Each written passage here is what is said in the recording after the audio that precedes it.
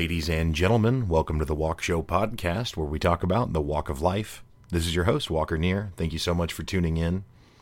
On today's episode, we've got Nate White, who's a musician that's been playing for a long time. He's been in a couple of different bands and now has moved on to his own solo project that he's got kind of a unique spin on. And yeah, just a really cool guy. He's friends with Corey Johnson, who was on another episode of the Walk Show called Mercenary Trumpet Player. And yeah, I kind of came into contact with Nate through Corey. And yeah, I was really excited to have him on, and I think you're really going to enjoy the show. Before we get to it, I do want to mention my other podcast, Pick Up Your Sticks, which is co-hosted by me and Brett Lindley. Pick Up Your Sticks is a podcast about why gaming matters.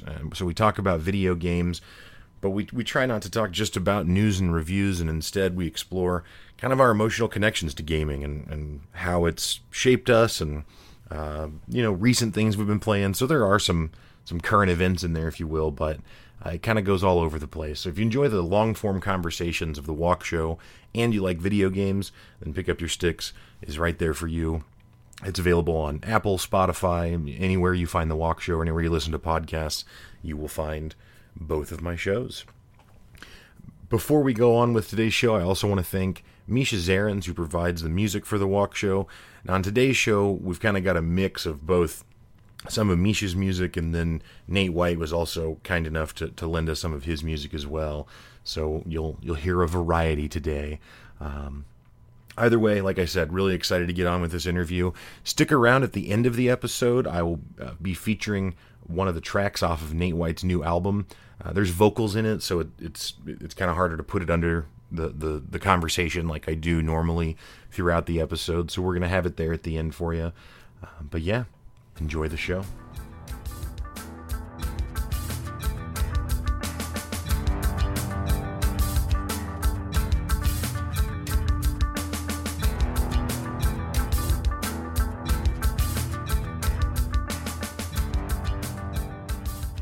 Welcome to the Walk Show podcast, Nate White. Thank you so much for joining. Yeah, you bet, buddy. Thank you for having me.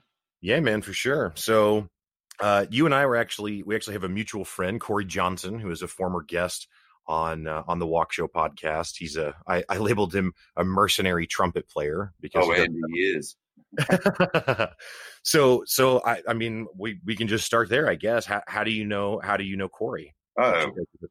Man, I moved here from Sandusky, Ohio, back in like '87, and he went to Jarrett Junior High.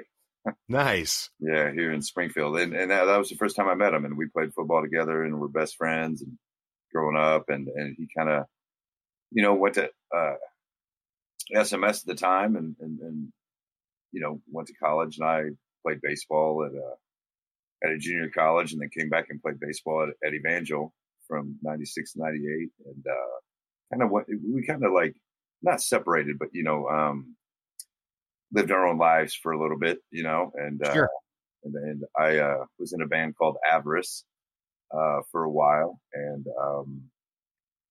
stuff like that. And he got married and had two beautiful daughters, and I eventually did the same, but much later.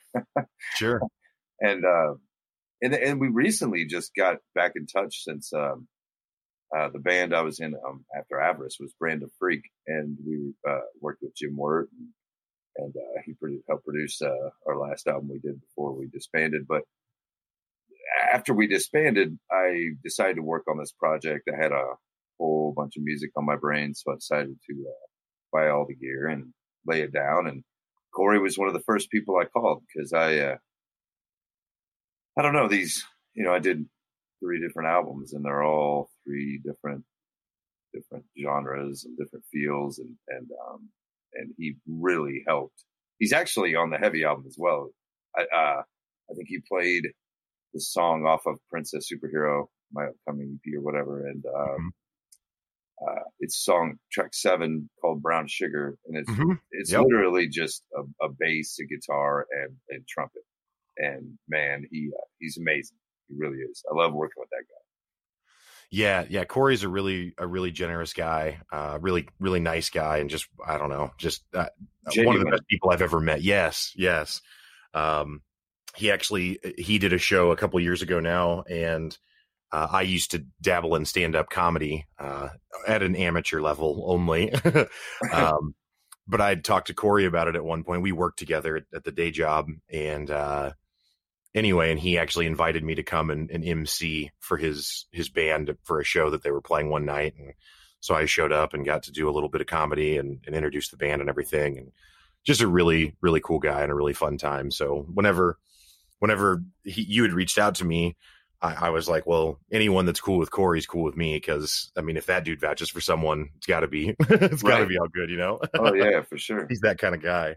He is. Yeah. So the reason that we're really talking today, to some extent, is to introduce you to the listeners and everything, but you've got a new album that's getting ready to come out here in the short term. Correct. But you had said that you have several albums. I do. Yeah. It's but the other two are kind of secretly put in my back pocket for a minute. You know, we're really concentrating on the Princess Superhero. See what happens with it. I've got so much music, man. It trip your shit to explain it all. But yeah, the reason I really reached out to you is because I'm putting a new album out. Planned on releasing it probably in June or July. I really wanted it to be this spring, but there were some setbacks and whatnot. But I'm going to release it on. A lot of you might know DJP. Mm-hmm. Danny, man, I love that guy. And he had listened to a couple of the tracks I put out, and we got together, and so I'm going to release it on his label called Hoodstrong Entertainment. Cool. And you know, it should be out. Actually, the lacquer plates were made this last weekend, so they're getting shipped to Nashville and get some test presses back. Hopefully it won't take an awful long time to get the real deal in the hands, you know? Sure. So yeah, well, and I know that you had talked about, and I don't know, you know, if the details on this are finalized or whatever, but are you looking at doing like a launch party kind of event for the album as well when it comes out? I was thinking brunch. Okay. But no. But yes, no, I plan on having a vinyl release, you know, show, and have all of my closest friends that are come and play. The deal with that album and all of the music that I do, like I said, I was in Avarice for 8 years, I think, you know, from 96 to 2004. And then I was in Brand of Freak for a long time. And I was, you know, like I said, we worked with Jim Wirt, who's an amazing producer. He produced Incubus, Fiona Apple. List goes on and on. But he's an amazing person. He really is. When I first met him, I knew that he was also kind of like Corey, very genuine human. And he's actually the one who inspired me to keep going after Brand of Freak broke up. And to not. That was your second band, is that correct? Correct. Yes. Okay. And so the idea of this album was, in all of these albums, was to work with people that have taught me how to play an instrument. I played quite a few, but the point being is that I wrote all this music, and I wanted to work with people that I loved, that I respected, that I shared the stage with, that showed me things. And so on the combined, that I worked with over 33 people. I think it's 34, but I'd have to recheck. But yeah, it's 30 plus musicians on these three albums. On, for instance, Princess Superhero, you know, I play rhythm guitar on everything. I play bass on the one that you heard from Corey. And I brought these people in to put their their 2 cents in, you know, into what I wrote already and structured and everything.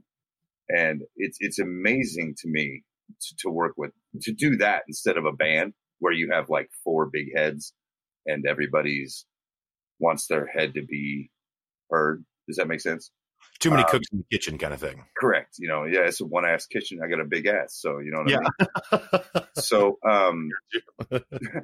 but anyway, what I learned about working with all these people is when you're in a band, you're like, oh, we're going to write an album. We're going to write 12 songs. We're going to go on tour. We're going to do this. You're going to play those 12 songs until you're so sick of those 12 songs that you want to puke. So when you work with different people and all they got to do is play one or two or three songs, you capture more of their musical soul. Because I would bring people in, let them listen to everything I had, and whichever one they liked the best, I was like, which one would you really want to do something on? They're like, they'd give me the name. Oh, I'd really like to do this or this and this. And I'm like, sweet. That way they're looking forward to, man, this song's really cool. I want to see what I can do with it. You know what I mean? Rather than, I don't know. I think being in a band is totally different than working with a bunch of professionals, musicians. You know what I mean? Sure.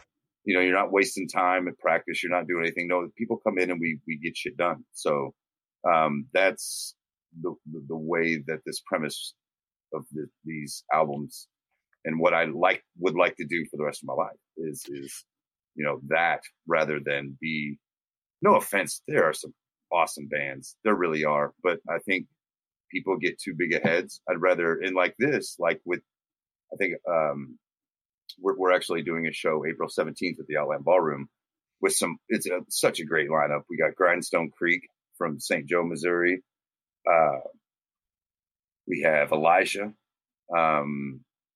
Mike Evans. He's incredible. He's living in Oklahoma City, so they're going to be traveling to come here. And then we've got Dirty Molly and Boda, some of the best things. So, but the point being is that we're going as Hippie Death Squad, which is my band.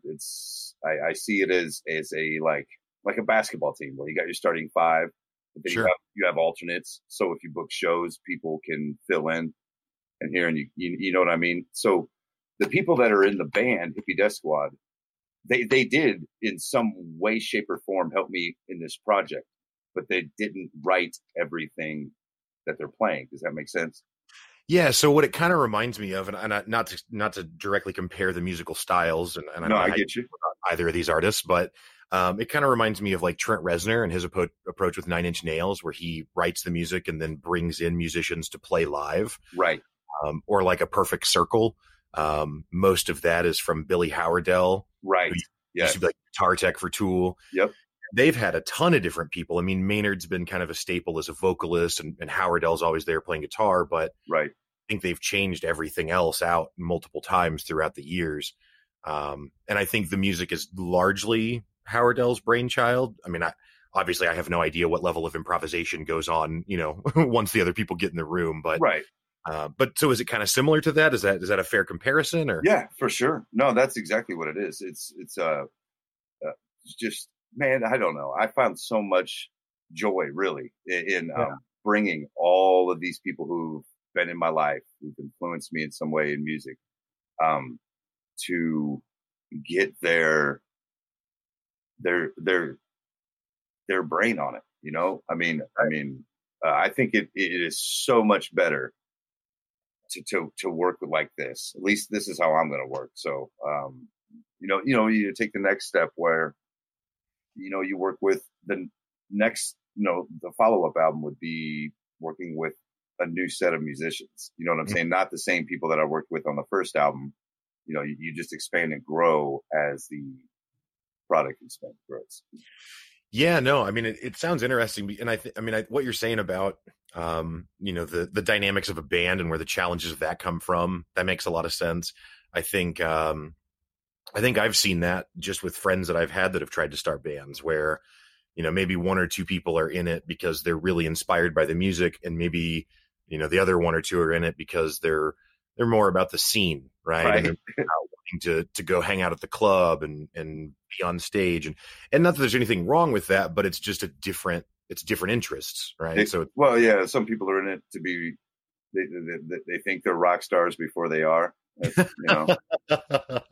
Right. Yeah, no, I get that.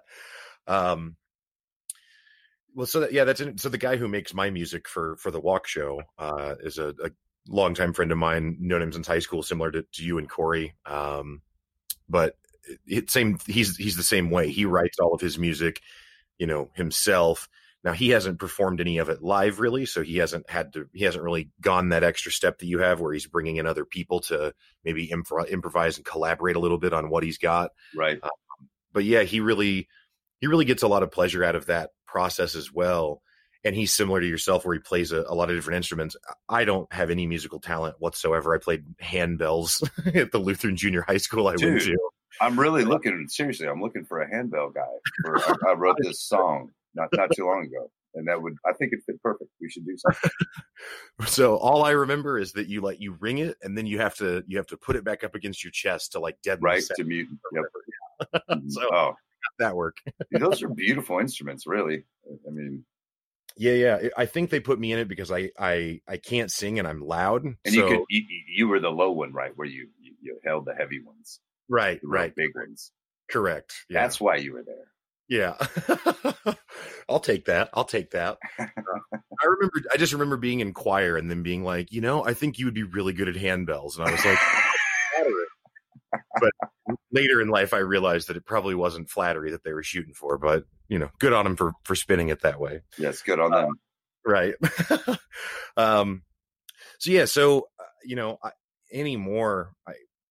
Growing up, music was so much more put into buckets.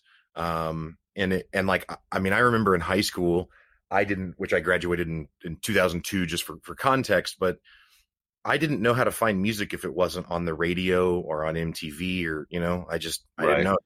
I would show up at a music shop and sometimes just buy a CD based on the album artwork because I didn't know what else to go off of, Yep. And, really bad luck with that, by the way. That's not if anyone's curious.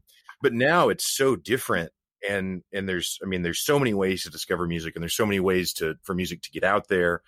But it's also genres, I think, are so much more. On the one hand, you could say there's more, but there's almost just so much more blending now. But how would you, because I don't want to unfairly classify it, how would you describe the music that you're putting out on this latest album that you're getting ready to release? Boy, that's a good question. I don't honestly, it's heavy Southern rock, heavy rock. Yeah. You explain it. You listen to it. I did. Well, and that's what I was going to say is, so I would say that, obviously, yeah, heavy rock. Heavy Southern rock is a good one as well. There's some parts of it where it kind of goes towards a metal kind of vibe, at least, to the layman. I don't want to overextend, but I want to say it kind of, and I don't listen to a lot of metal anymore. I used to. Right. So my references are dated, but it kind of there were some sections of it that kind of reminded me of a Soulfly. Are you familiar with Soulfly at all? Yeah. No, I dig Soulfly.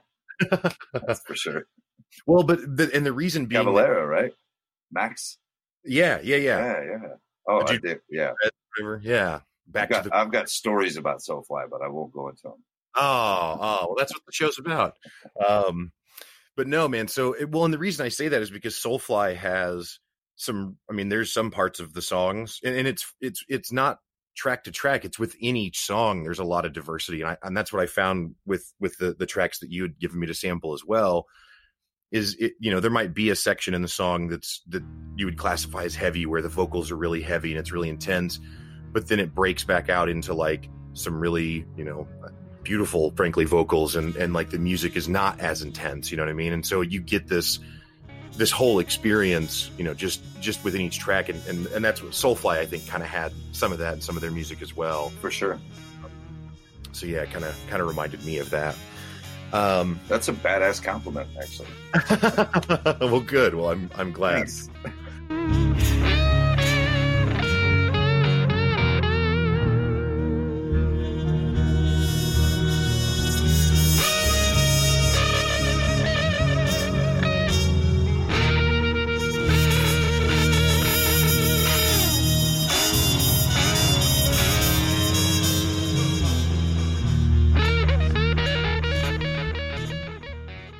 So, all that being said, to kind of introduce the audience to you a little more, what kind of music did you grow up listening to?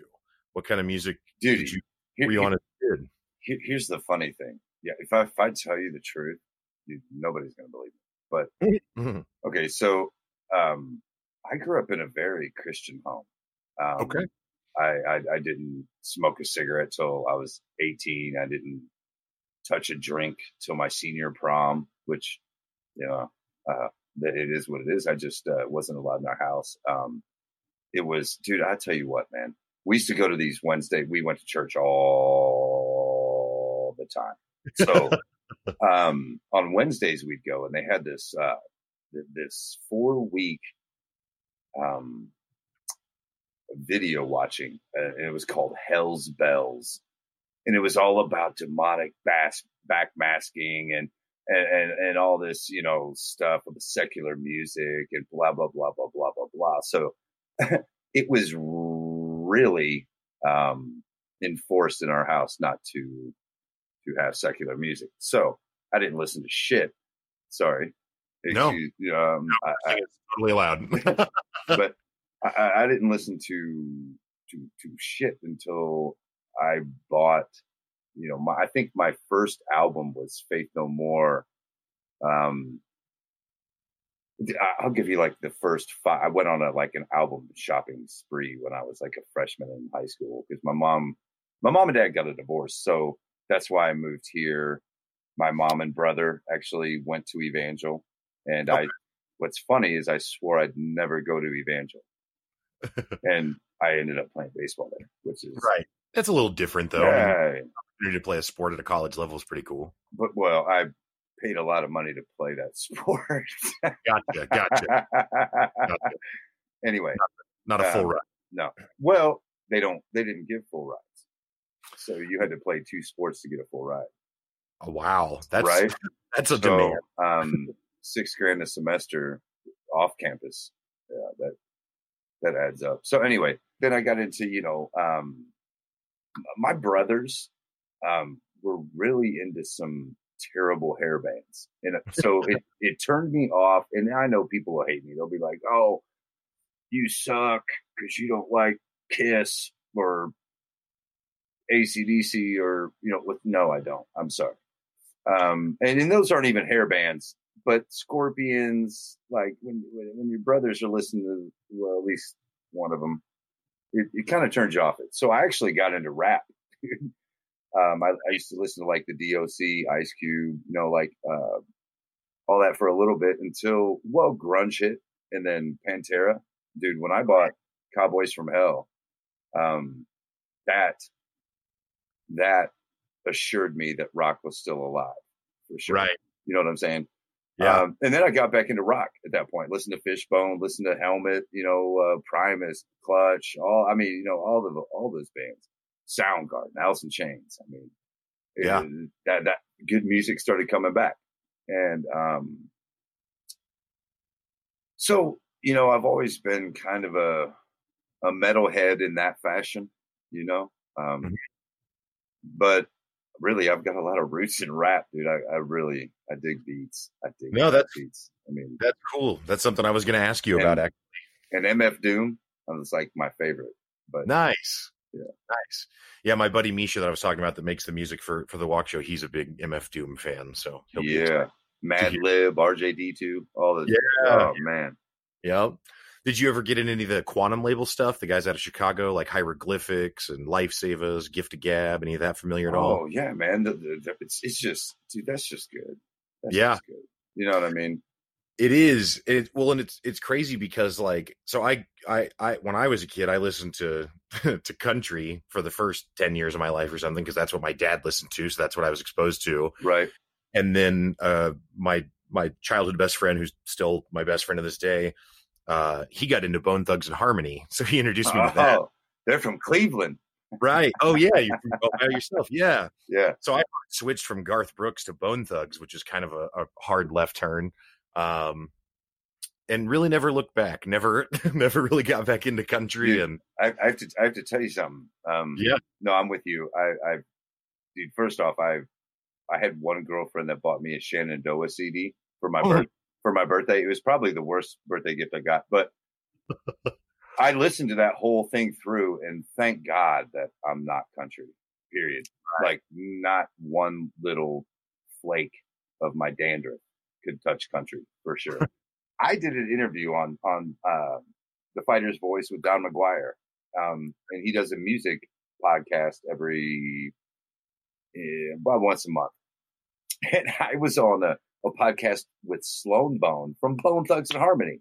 Wow. So the first hour, it was Sloan Bone talking about how he got shot 9 times, just, the gangster life. And then they go to me, and I'm like, well, I really love my mom, and music's great. I started on saxophone. It was so funny how, like, the contrast of interviews within the 2-hour period. Yeah. It's pretty awesome. Yeah, that's funny. That's great. So yeah, that's interesting that you're. So do you still find yourself listening to rap music and hip hop to this day? Every day, dude. Today I listen to because, like I said, I'm a trade show company. So today we drove 2 hours to Pittsburgh, Kansas, and set up their show, and drove 2 hours back, and that 4 hours was on Mad Lib Radio, Pandora. All day. Yeah, no, I listen to that actually more than, I'm probably, all my hardcore buddies are going to be like, what? You listen to rap more than anything? But I do. Not rap. I would say more hip hop instrumental. That's like my daily, Yeah. Well, there's definitely a divide, or maybe divide's not the right word, but there's definitely a variety of hip hop that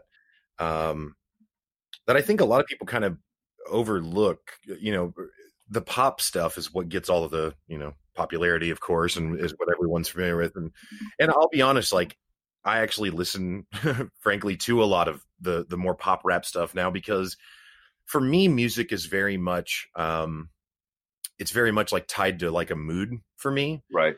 So like, if I want to be kind of like pumped up or like party-ish, I like listening to pop rap stuff. In fact, if I need to get pumped up to mow the yard, I might throw some pop rap on to my headphones, right? Because I can mow the yard and listen to Migos, and I don't have to think about what Migos is saying because they're not saying anything. And the fact that it's repetitive doesn't grind as much because I'm mowing the yard. Right, exactly. Well, right. So, and so I think there's a place for that. But then there's this whole other, side to hip hop, which is like stuff like The Roots or Jurassic 5, stuff like that. That's a totally different take on that genre. Handsome Boy Modeling School. Oh my God. No one knows what that is. Well, I know. It's so cool. It is.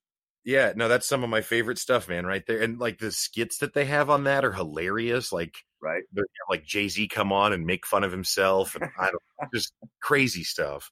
But yeah, anyone that hasn't checked out Handsome Boy Modeling School, you absolutely should. Yes. Affirmative. It's great. So I do have a question about an artist that I've only recently kind of discovered. Well, I'll back that up.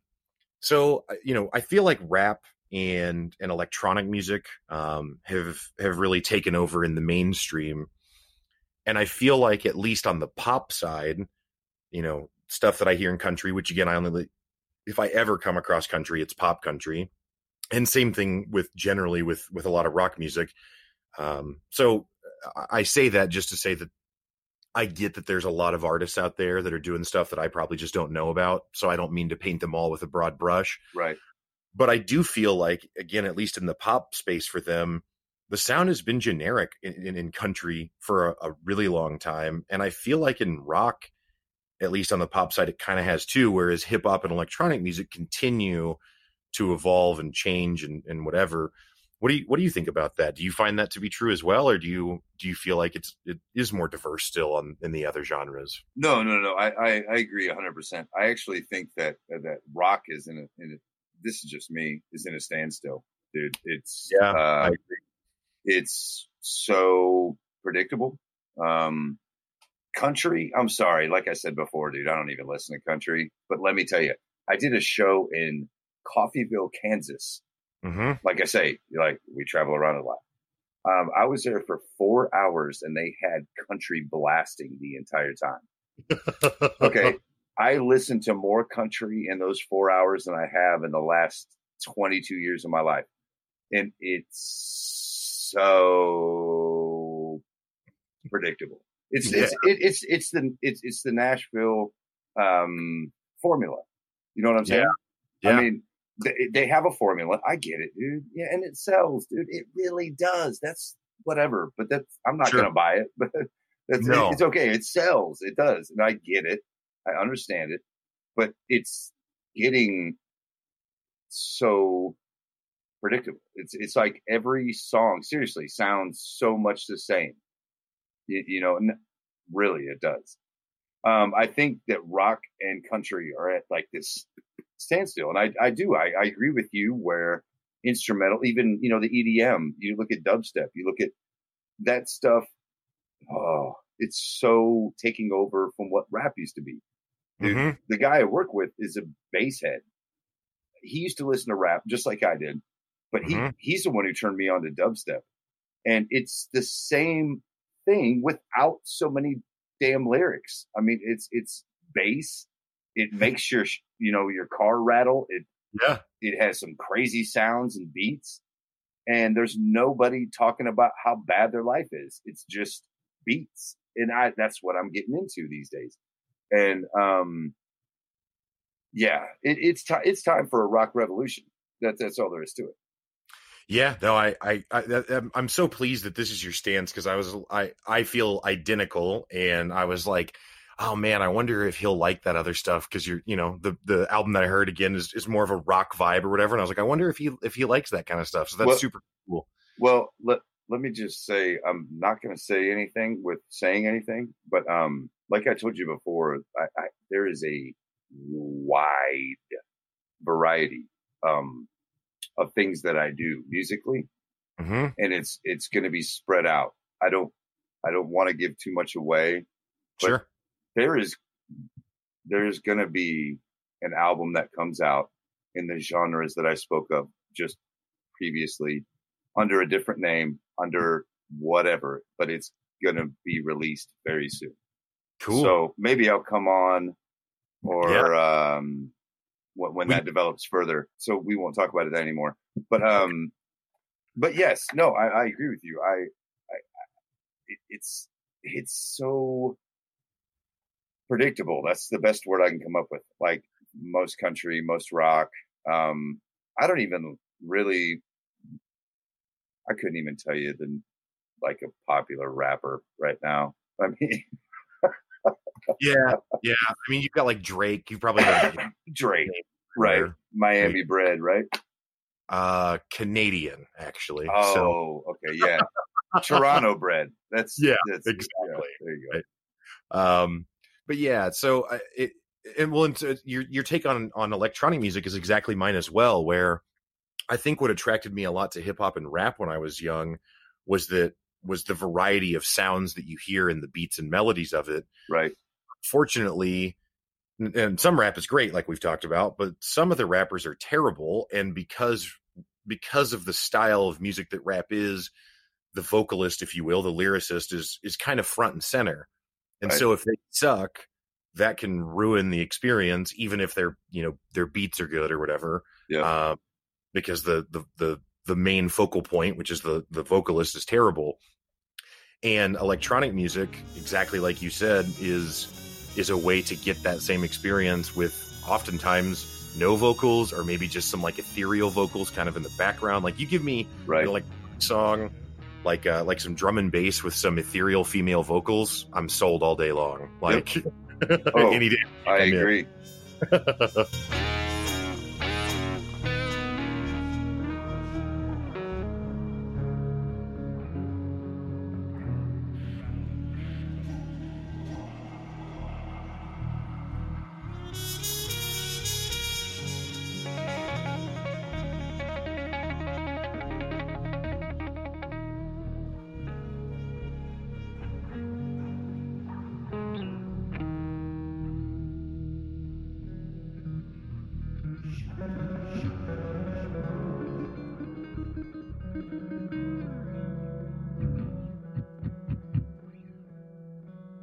where I started to go with this earlier was someone that I heard recently, though, that actually I guess has been classified as country in the past, and their most recent album is more of a rock album, but is Sturgill Simpson. Have you heard? Oh yeah, dude. I've heard good things, dude, for sure. That guy is affirmative.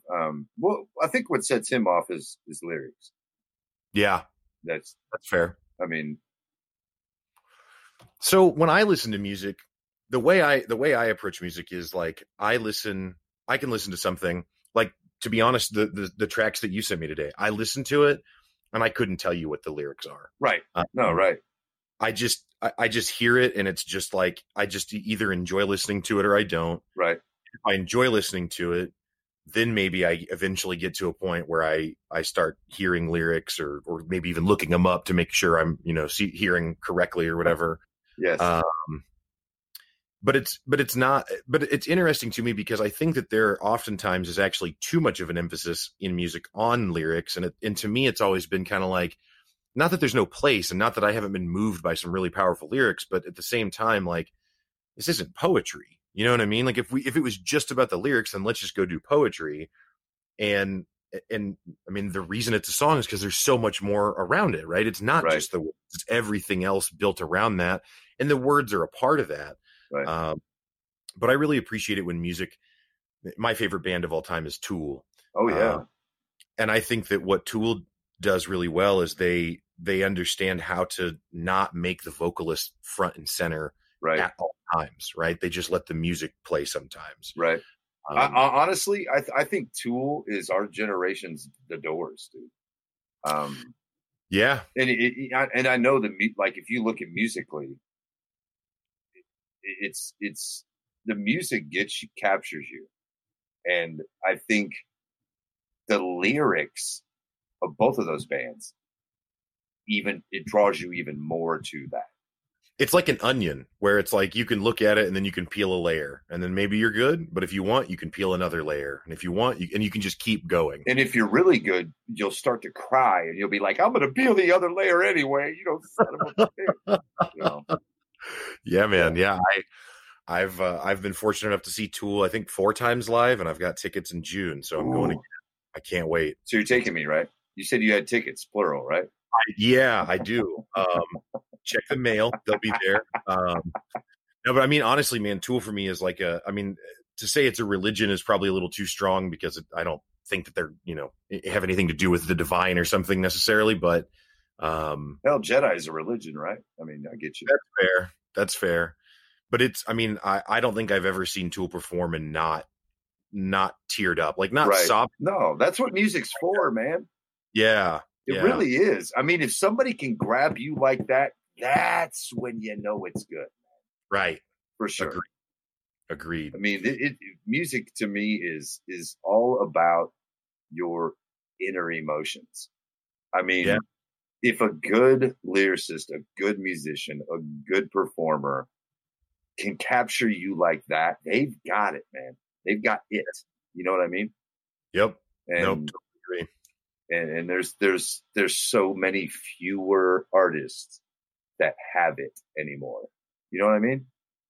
Yeah. Well, so another thing I was going to ask you about, and I'm pretty sure I know the answer, but I, of course, will let you speak for yourself.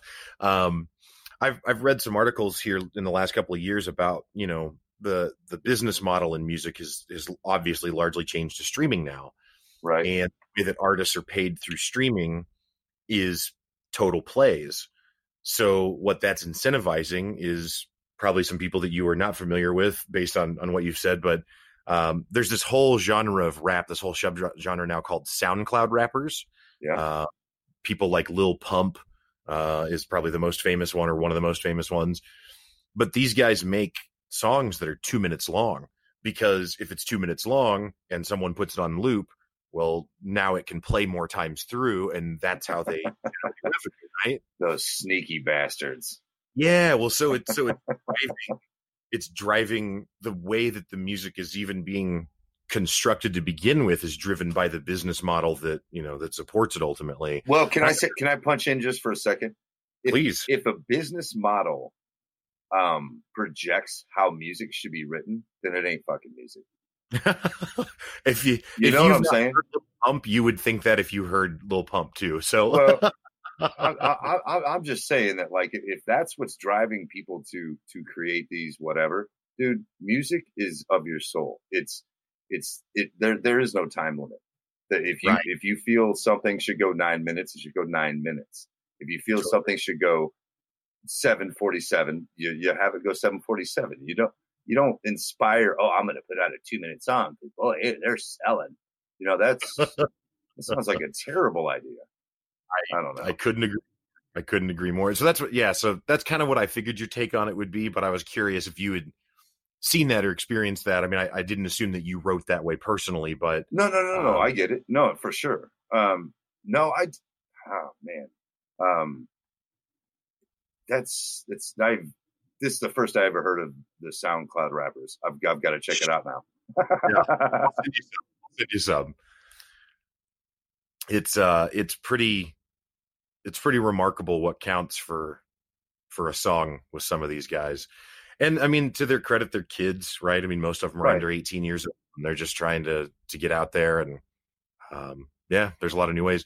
So I guess that's an interesting question for you. Maybe is how has that dynamic changed over the years, where it used to all be all about trying to get signed and get a label and all that stuff, but is that even really the case anymore in the modern music space? Like, is that, would you hope to get signed by a record label, or is that not even something that's on the table for you? No, what's on the table for me is to make as much money as I make busting my ass doing what I'm doing right now and playing music. So if I can make 35 grand a year, I'm down. Hey, you know what I'm saying? Which is not a whole lot of money, but the fact that money doesn't drive me to it. It's this is what I this is what I do. Right. This is what I'm best at. I can be a laborer anywhere. But to bring heart and soul and the aspects and my ambitions that I have, which I've had for a long time, I'm going to make them a reality. It's, that's every bit of me. And whether, like you were saying, to be signed or whatever, I'm putting my label out. I mean, I'm putting my first 500 vinyls out on DJP's label, Good Strong Entertainment. I'm locally grown, locally whatever. And if we can blow this up from the inside out, that's the way I want to do it. I don't care about any big record labels. I don't care about nothing streaming. Of course, man, stuff changes, and that's fine. And they'll be able to stream my stuff too. That's not a big deal. But the way that I think that, at least where, people can say, man, I found my way, man. I found my way, and it's creating with likable souls. I think when you create with likable souls, you're only going to create like a likable product, but yeah, that's, of course I inspired it.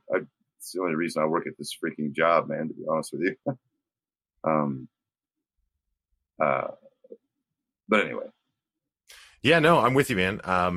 Like I said, I was just curious because I know that there are so many other ways now to get music out there that it's True. Not behind these record labels in the same way that it used to be, at least, again, from my outside person's understanding. Right.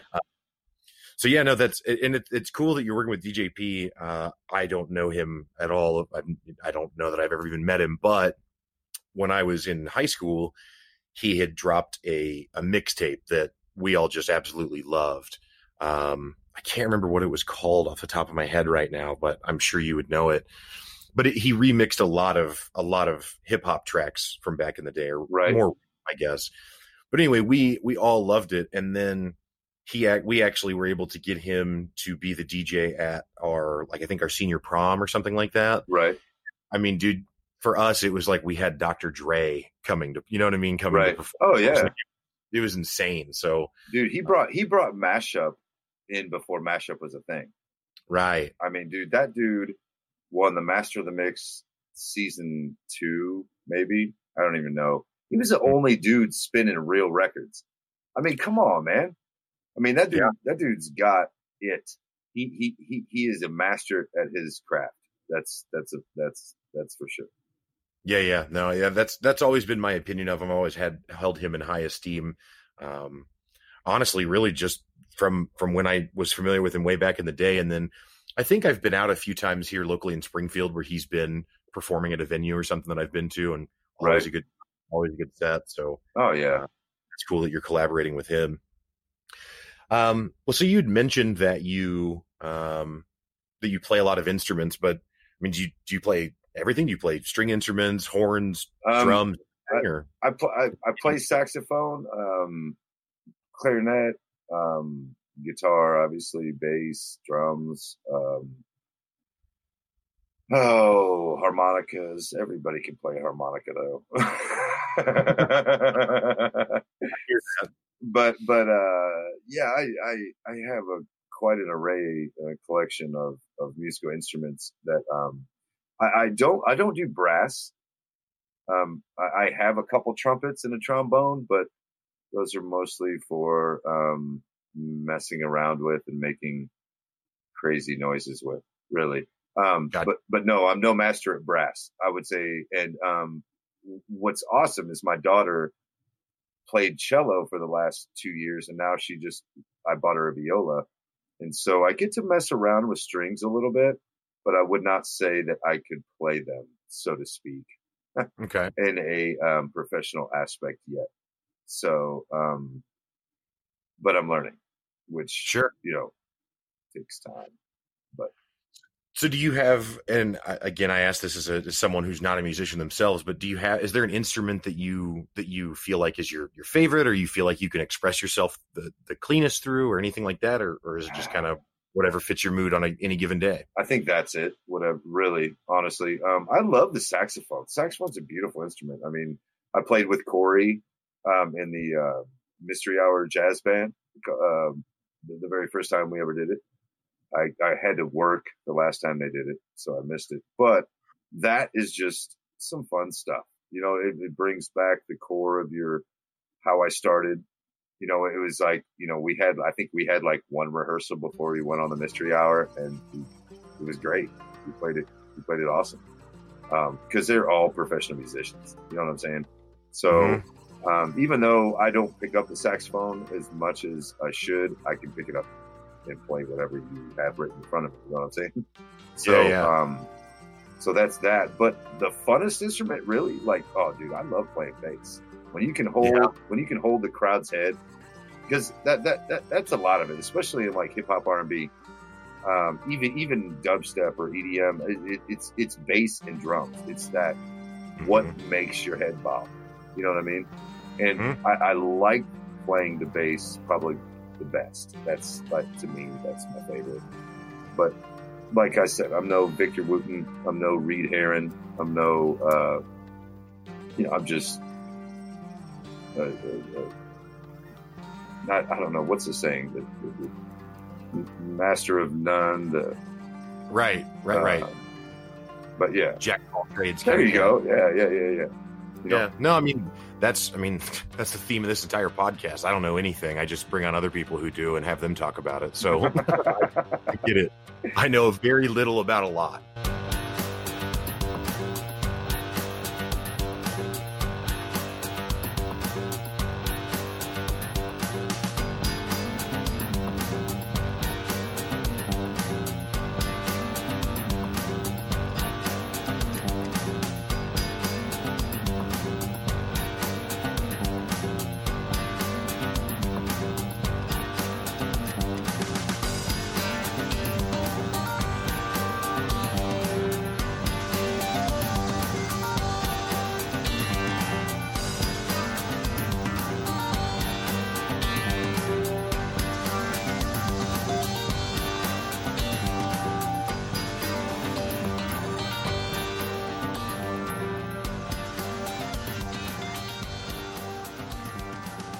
So yeah, I mean, it sounds like the inspiration that you have for this is that it's obviously your passion. It's kind of, what you're getting up in the morning for.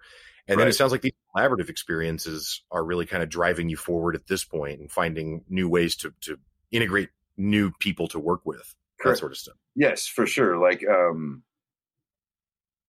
ever since I worked with Jim Wirt, and then Brand of Freak disbanded.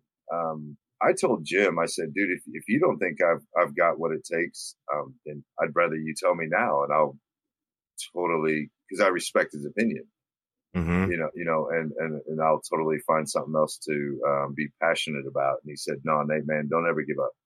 You got it. So that inspired me to keep going. And about working with other people, to me, that's where I found the most fun. And that's what life's, to me, should be about, is we're on this rock one time and this, leather skin once, and we should do what we're passionate, what makes you feel human, and so that's why I'm doing what I'm doing. And we were so close. And I know, there's tons of bands will tell you stories that we were so close. We really were. And then I'd go into why we disbanded and what happened, but that's just an irrelevant story. But the fact that we were so close, and then all of a sudden there's nothing. I told my wife, I said, I've got to do something or I'm going to go nuts. I'm going to go crazy. And she allowed me to have one night a week on Wednesdays. And so for the last 4 years, I've been doing this, man. And let me tell you, it's pretty hard to get a hold of people, especially 33 plus, to try to get them into your studio at a certain time. And some people, have, my kid threw up tonight, I can't come, just situations and circumstances to where it takes a lot longer than you anticipated. But to me, the final product is worth it, Yeah, no, I mean, that's obviously it's very different on the one hand, because I'm not really writing things and creating in that same way, but that's really what the podcast has been for me. It's a way for me to honestly, just like we're doing right now, to collaborate with other people to create this show. I mean, I have episodes where I'm by myself and talk about ideas on my own. But to be perfectly honest, that's mostly because I don't have a big enough guest list to always have a guest every week. But if I could have a guest every week, I would probably, do that more, just because I think it's more interesting to get someone else and get their feedback. And I enjoy being able to explore things with people more so than advocate positions. Whereas when I'm by myself, I feel like that's kind of what I'm doing. Right. I don't really have a position to advocate other than don't be an asshole. That's a good, rule to live by right there, man. Right. Complete throwback to the beginning of the conversation, but I did actually want to say that anyone who has beef with you hating on hairbands, can have too, because I don't like that shit either. So, man, it drives me nuts. It's seriously, it's almost, to me, it's like there's country and then there's hairbands, and that's when I work my way up the music pyramid. I start with country, then hairbands, and then the rest from there.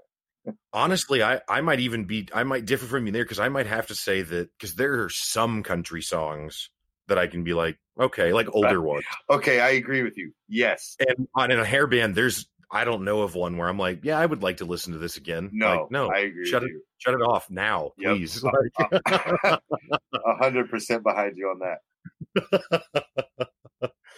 that. So how often, I know you said you got a show coming up in April. How often are you playing live these days? Well, we had we played at the ME Fest, which a buddy of mine, Mike Irby, got married, and instead of having a honeymoon, they had a big festival out at Jack Mountain Amphitheater. It's out between Fordland and Seymour. It's really a kick-ass place, to be honest. We went out there and we started, got 2 songs in, and it poured. So they called the rest of the night, and that was the last time. Honestly, when Elijah, my good friends, they play a lot. They invite me to come up, and and we'll do one of my songs that Mike helped me write on my other album, and then I'll perform a song of theirs called Death and Machines with them. And so I've gotten on stage a few times there, but this will be the first time in probably 4 years that I've played a full complete set, which I'm super stoked about because I've literally been a hermit trying to get this product as good as I can get it, you know. Right. So, but from here on out, I'll be coming to your town. Yeah, nice. Well, nice. You're from Springfield, so I'll at least be here on the 17th. To the listeners, he'll be in your town. Correct. And you've got to come to that show, by the way. Yeah, are you on the 417? Yeah, Friday night. So I think I can probably swing it. I've been thinking about it since you told me about it, because in my day job have to be on call over that weekend. So I think I can probably come out, but I probably can't party like I would like to. No, I agree. Wake up early. I can't party like I used to either. I can still get into it sometimes. I definitely need a day of recovery. Right? Oh yeah, man. Not if I'm on call. But yeah, man, no, I think it sounds like a good time. And I really enjoy, local music acts. I had another guy on the show, Tavish Lawson, who's another performer here locally. He actually teaches at Springfield Music, and nice. And then I think he performs more solo, more kind of a singer-songwriter style. Right. But yeah, super talented guy and really interesting. He was on the show talking about like how he and some of his students talk about seeing like they hear a sound and then they associate that sound with a color, and like talking about like talking to his students about like, yeah, like, do you hear that? What do you see when you play that? And they're like, oh, I see blue. And he's like, yes, that's what I see. And that just kind of blew my mind. Like I'd never even considered relating an audio sound like that to something like a color. You know what I mean? Yeah, that's not a specific image. Yeah. I don't know. I can see where he's coming from. If you're in the right atmosphere and you're listening and want to know what color you think of, I could see how you could relate. I think a lot of things too, like people may think I'm crazy, but if you write a song in the fall or compared to a song that you write in the spring, how different they feel. Really? Yeah, I've noticed little quirks like that as well. We've talked obviously about your new album coming out. So, and you'd mentioned the Hippie Death Squad, and that's who you're performing with on April 17th, correct? Correct. Yep. And so is that also the band or group name? I mean, I know it's not a band in the traditional sense, but is that the group name that the new album is coming out under as well? No, it's Nate White Music presents Princess Superhero. But Hippie Death Squad's kind of my band. So if you want to come hear my stuff, you got to come see Hippie Death Squad. So. Yeah, for sure. And how many tracks are going to be on the new album that you've got? Well, the vinyl will have 12. The digital release has 14. Wow, that's awesome. Yeah, I cut a couple off, because time and being on a vinyl, you only have so much per side or whatever. So, there's 12 tracks on Princess Superhero vinyl that's going to be out, hopefully in June. And the other tracks, the track I cut off is actually, I remade there's a story about Avarice, the first band I was in. We were a bunch of dudes that went to high school together, just played fun music. And then we started to get serious. We started getting better at our songwriting and that, you know what I mean? Just evolution. So we fired our longtime drummer and hired a new one who was more business oriented and like better musician, put it that way.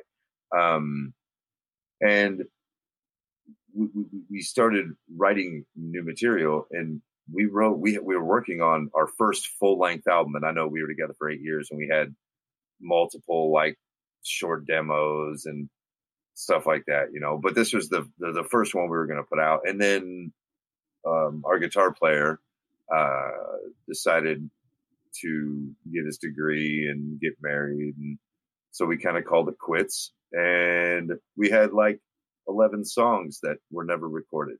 And so with the last Avarice drummer and our bass player, Brian Craig, we redid one of the Avarice songs called Aftershave, which is kind of an homage to American Psycho. You ever seen that movie?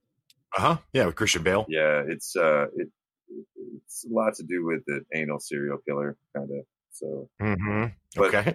No, literally, we watched that movie and then I wrote it the next day. I had like crazy dreams and then just wrote it. So, but anyway, yeah, that was the one song I left off, and then there's a little something crazy, but that's here nor there. But yeah, there's 12 tracks on the new vinyl coming out. Yeah. Cool. Well, so something you just touched on there, with the creative process, I found that sometimes some of the best ideas, well, I still have a day job, so I don't know how good any of the ideas really are, but so, at least the ones I think that are good seem to just come to me kind of in a flash like that, as opposed to coming out of like some protracted process. Where do you find that your writing comes from? Do you find that it's more of those kind of flash moment inspirations, or do you have a process that you're using that kind of extracts stuff out of? It depends. I think if there's something big going on in my life, like I will write about that. Or if like for instance, that's a perfect example of, we watched a movie and I was like, man, let's write a song about a serial killer. And then I have another one. It's called Crow Creek Massacre. It's the first track on Princess Superhero, and it's about I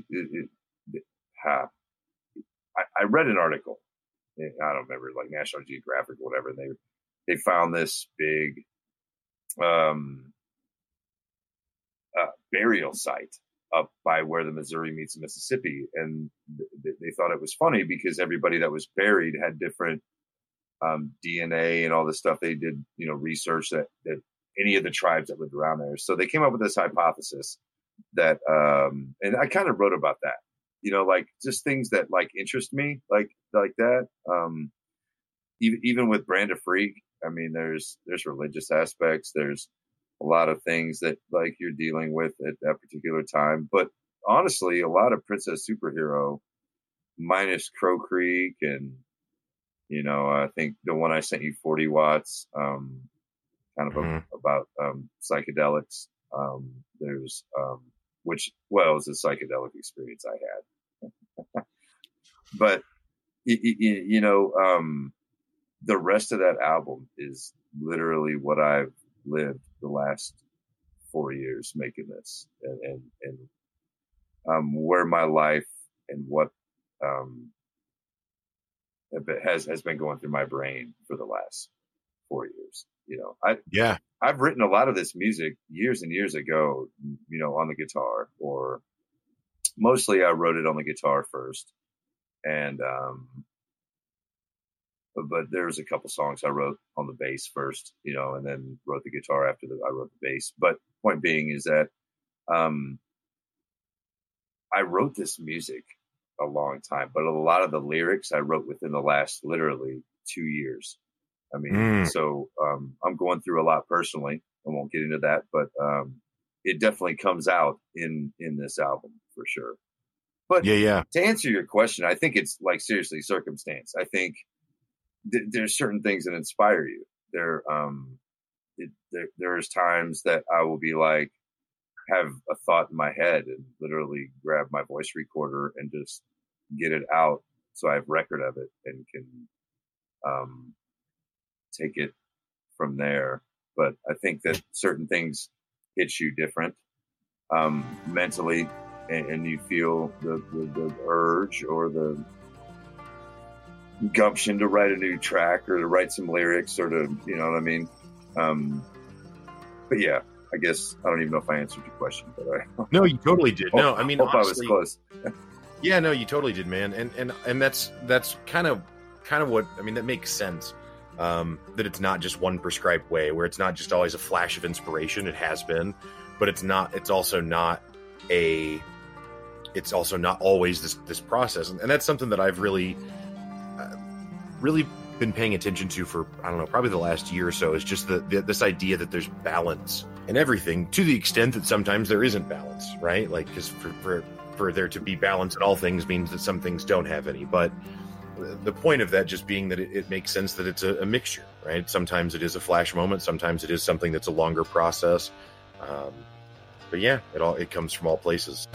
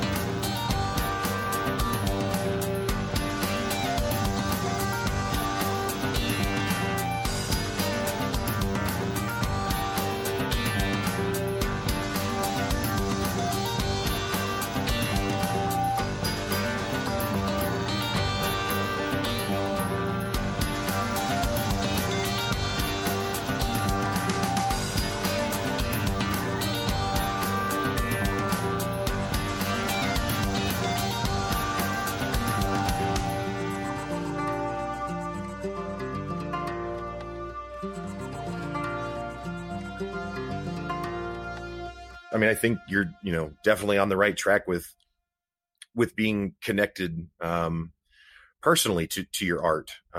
Seth Rogen, the comedian, director, film star, Jewish guy that is very popular. News Radio is my favorite show ever. Not Joe Rogan. I thought you said Joe Rogan. God, I feel like an idiot. No, you're good. No, that's good. No, Seth Rogen is what I was talking about. The guy that did like Knocked Up and Pineapple Express and all those movies. Right. Seth Rogen. Yes. Yeah. Joe Rogan is a favorite of mine too, and News Radio is a good show. So you're not off base on that. I probably mumbled, but anyway. But Seth Rogen was talking about, because he wrote Knocked Up, and then what's the other one that they did? Superbad.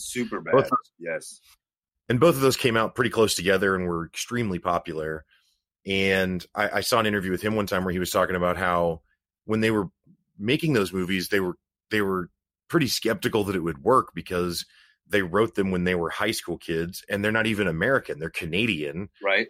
So it's like these stories about these Canadian high school kids and that weren't popular and weren't successful or something. So it's like, who would care? And what he actually found was that the more vulnerable he got in his art, the more people connected and responded to it. Oh yeah. And so it's the opposite of what might seem like, oh, well, people want to see this crafted thing. And it's like, not really. Right. Yeah. Not really.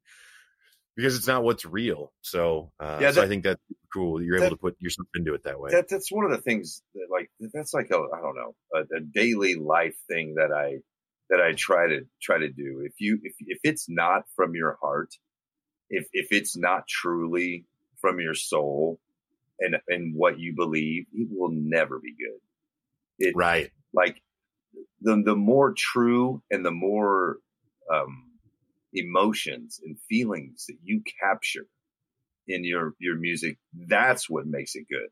Not like you were saying earlier, everybody's coming up with like 2-minute like rap songs, that it shouldn't have a limit. There is, in art, period, there is no limit. There is what you're inspired through your soul. You know what I mean?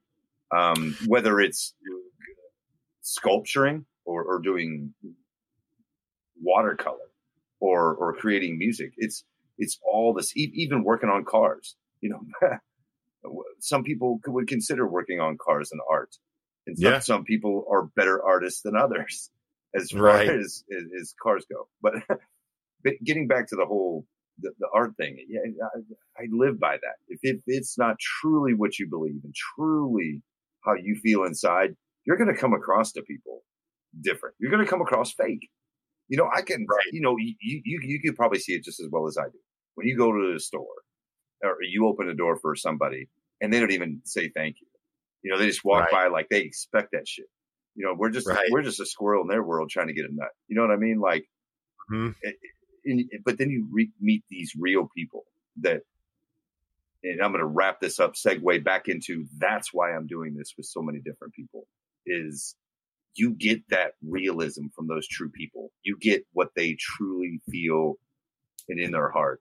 And you capture things you could never capture before from fake people, and I've dealt with people who pretend that, like I said, they think they're rock stars before they fucking are goddamn roadie, for crying out loud. But the point being is that is your true self-worth comes out in art, Yeah, I mean, I think to maybe one way to position it is, what you're talking about is art, and then some people are making products, and it's sold in the same space as the art, but it's not. Yeah, and sometimes those products, like a boy band or a Britney Spears or whoever, sells well, so it's not that there's not money to be made there, but it's still not art just because it sold. Well, yeah, no, it is still art, but it's just I don't know, kind of like store-bought muscle, when you go do steroids. It's not something you worked really, really, really hard for, right. And you put out everything. You're pumping something in that's kind of artificial, and then you look good. You got a six-pack, you got some pecs. Great, super, good for you. But I'd rather be that Viking-looking guy with the fat gut that can fucking bench press 500 pounds. You know what I'm saying? Right. Like, right. Or arm curl 55 pounds 25 times. Like I'd rather be that guy than be the guy who looks really pretty. And, I don't know. And art's the same way. You can see it in the artistic quality, really. You can tell if something's fake. You can tell if something's truly from that person's soul, Yeah, no, absolutely. I absolutely agree. I mean, that's what always has drawn me to Tool, honestly. Correct. Is that I feel like what they make is what they want. And obviously they want to sell it. I mean, obviously they it's not like they're making it for themselves only. But at the same time, there is an element of that to it where they are actually just trying to make what they think is great. And if other people agree with that, awesome. And if they don't, well, at least they got to make what they wanted to, Yeah, there's a lot of Tool skeptics out there that don't like them. And they're not my friends. Dude, I'm not this way anymore because it was too much. But there was a period of time where if I was in my early 20s and I would ask people what their favorite band was, and if they said Nickelback, I was done, right? I was out. And if they said anything else, fine. But then I would be like, well, do you listen to Tool? And if they hadn't heard of it, then they could get a pass until they listened to it, which I would shove at their face. Right. And if they were like, nah, I don't really like Tool, you may as well have said that you like Nickelback then, because I'm back out. Right. Like, yeah. You just straight up like, I don't want to talk to you, which was ridiculous because people are entitled to like what they want to like. And it's insane to judge people on something like that. So I've stepped back from being that insufferable. But there was a period where I was snobby to that degree with it, where it was like, I mean, I remember one time a buddy of mine, I don't know if he even listens to my show. I hope he does, because he'll get kicked out. But he asked me what ringtone I had, and I was like, I don't have ringtones, dude. Like, whatever's on the phone, I don't give a shit. Mine's on mute and I get vibrate. So thank you. Exactly. Who are these people? Right. And he was like, oh, I totally have Nickelback. And I was like, are you kidding me? And he was like, it's the most downloaded ringtone of 2008 or whatever year it was. And it's like, so what's interesting is that I actually, because of how absurd that was, I actually thought that he was kidding. And so I went home to my other buddies and I was like, dude, this guy I just met at work, like he has the driest sense of humor ever. Like he says the craziest shit with a perfectly straight face. Like it's wild, only to find out like a few weeks later that he actually just really meant all of that. But I had already decided to like him. You know what I mean? Because I thought he was this hilarious comic, and he's actually not. You wrote, but I'd already let my guard down. you wrote a skit just about that, right? I mean, like, Yeah. you have to in your stand-up. You've got to come up with a bit from that guy right there. Yeah, he's definitely worth some bits. I'll tell you that. No, he's a good buddy of mine. Well, Nate, it's been an absolute pleasure talking to you, and it's super cool to understand that your influences are from all over the place. This new music that you're working on is also from all over the place because you're collaborating with such a variety of artists, which I think is fascinating. One question, I guess, here, I was trying to wrap it up, and then I've got another question for you. Do you sing? Do you do the vocals on the music? Is that you that I'm hearing? Yeah. That's what I did in Avarice and Brand of Freak. I was vocalist, lyricist, frontman. That's kind of what I do. I think a lot of people, not that a lot of people even know who the fuck I am, but a lot of people that know who I am would not associate me playing saxophone or playing guitar or playing bass. Or I'm the common denominator in this album. I wrote everything. I structured everything. I arranged everything. I produced everything. That to me is something that I aspire to do, to not only sing but play guitar, play bass, know how, you know what I mean?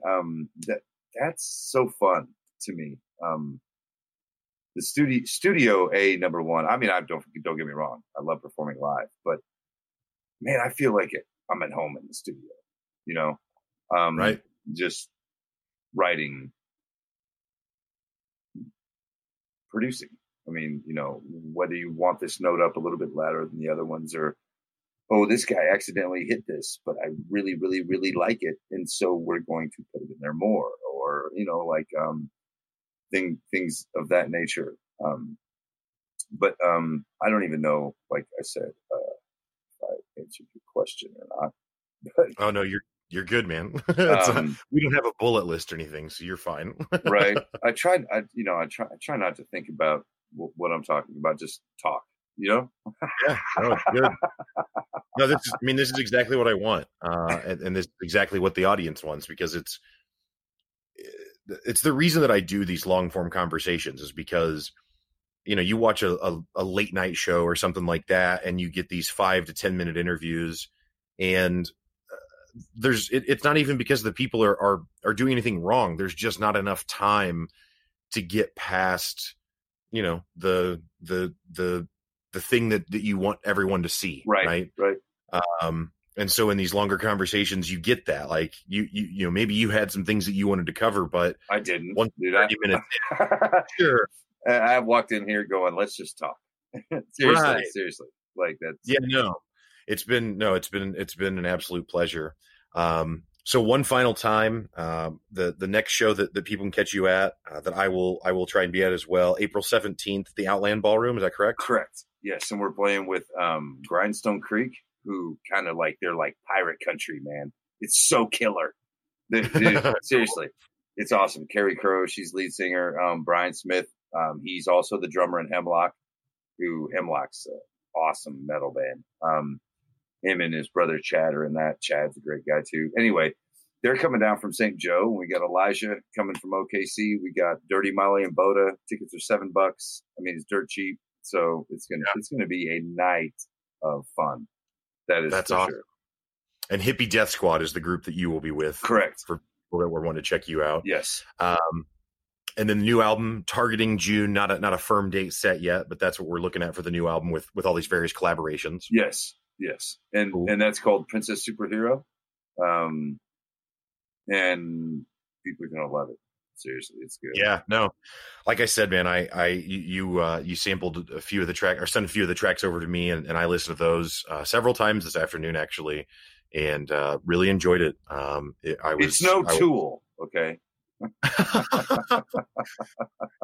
So it's you said something earlier about Tool being like Doors. I think of Tool also as kind of like a Pink Floyd. Yes, Pink Floyd. Yes, you know? For sure. Yes, yeah, I agree with that as well. Like, what else is like that? Nothing, right? And that's not. It's not a slight to say that it's not like that. It's they're just their own thing. So Right. it's kind of like no other comedian is Dave Chappelle. Well, no shit. Yeah, you know? yeah, exactly.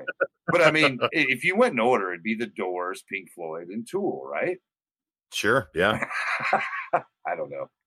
That's fair. For me, it's definitely just Tool at number one, and then right. Oh, I get it, man.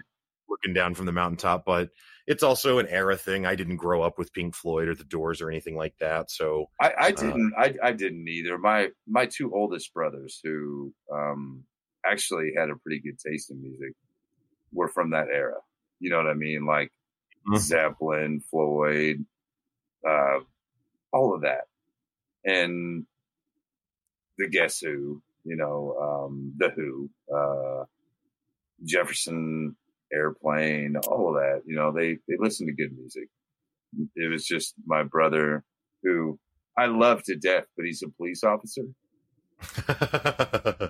So I think I get why he listened to the Bangles and White Lion and the Big Hair Band, but yeah, I'm glad that he actually liked them, because it inspired me to listen to good music. So, I mean, I got to look at the silver lining, you know what I mean? Right. Yeah. My parents were like my dad listened to some country, but a lot of like Tony Bennett and Frank Sinatra and that kind of stuff. And then my mom, she was actually a lot of Dave Matthews Band when I was growing up, but also really into Zeppelin and that sort of stuff. So had that around as well. Okay. But anyway, man, let's wrap this up. It's been an absolute blast talking with you, Nate White. We will definitely have you back when you're ready to do release your unspoken of albums that you've got in the works as well. But for now, Princess Superhero is the focus, and that's what we're all excited about. And we'll have any links that we've got available. I'll make sure and put in the show notes so people know where to find it. And something I'd asked you about earlier, and I don't mean with your previous bands, but are there any other albums that you have that are out that aren't with the old bands, where other people could check out your sound otherwise? No. Well, no. Okay. It's hard to explain is what it is. No. And I get it. I'm not trying to get into the drama of that stuff. I'm not interested in that at all. No, yeah. It's just this is Nate White Music presents Princess Superhero.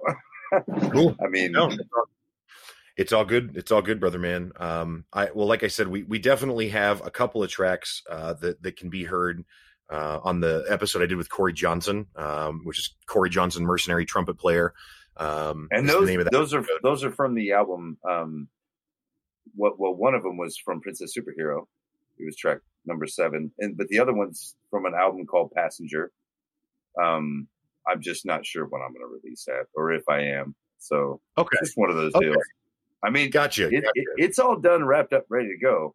It's just one of those things where I'm just trying to work on one thing at a time, Yep. Smart play. Too many irons in the fire can be a problem sometimes. Yeah. Well, that's cool, man. Well, again, Nate White, thank you so much for stopping by. And yeah, people check out his music. It's good stuff.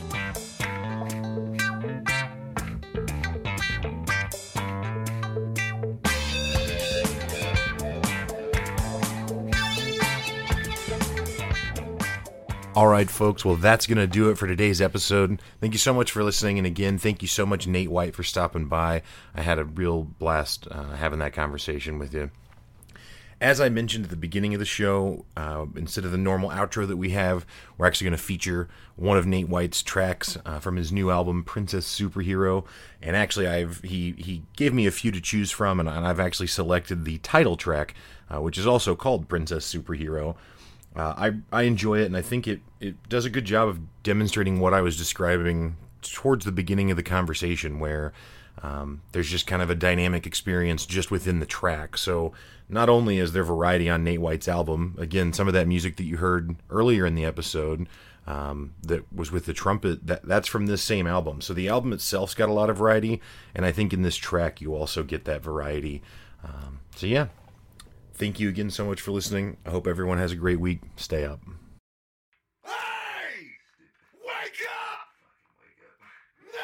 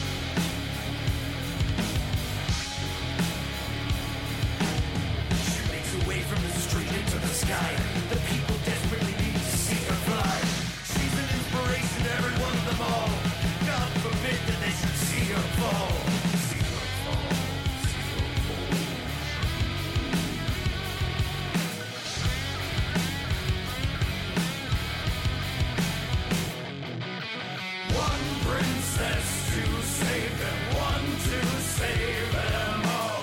One hero to save them, she can save them all. Ever pressing onward, ever pressing forward, ever pressing skyward. Yeah.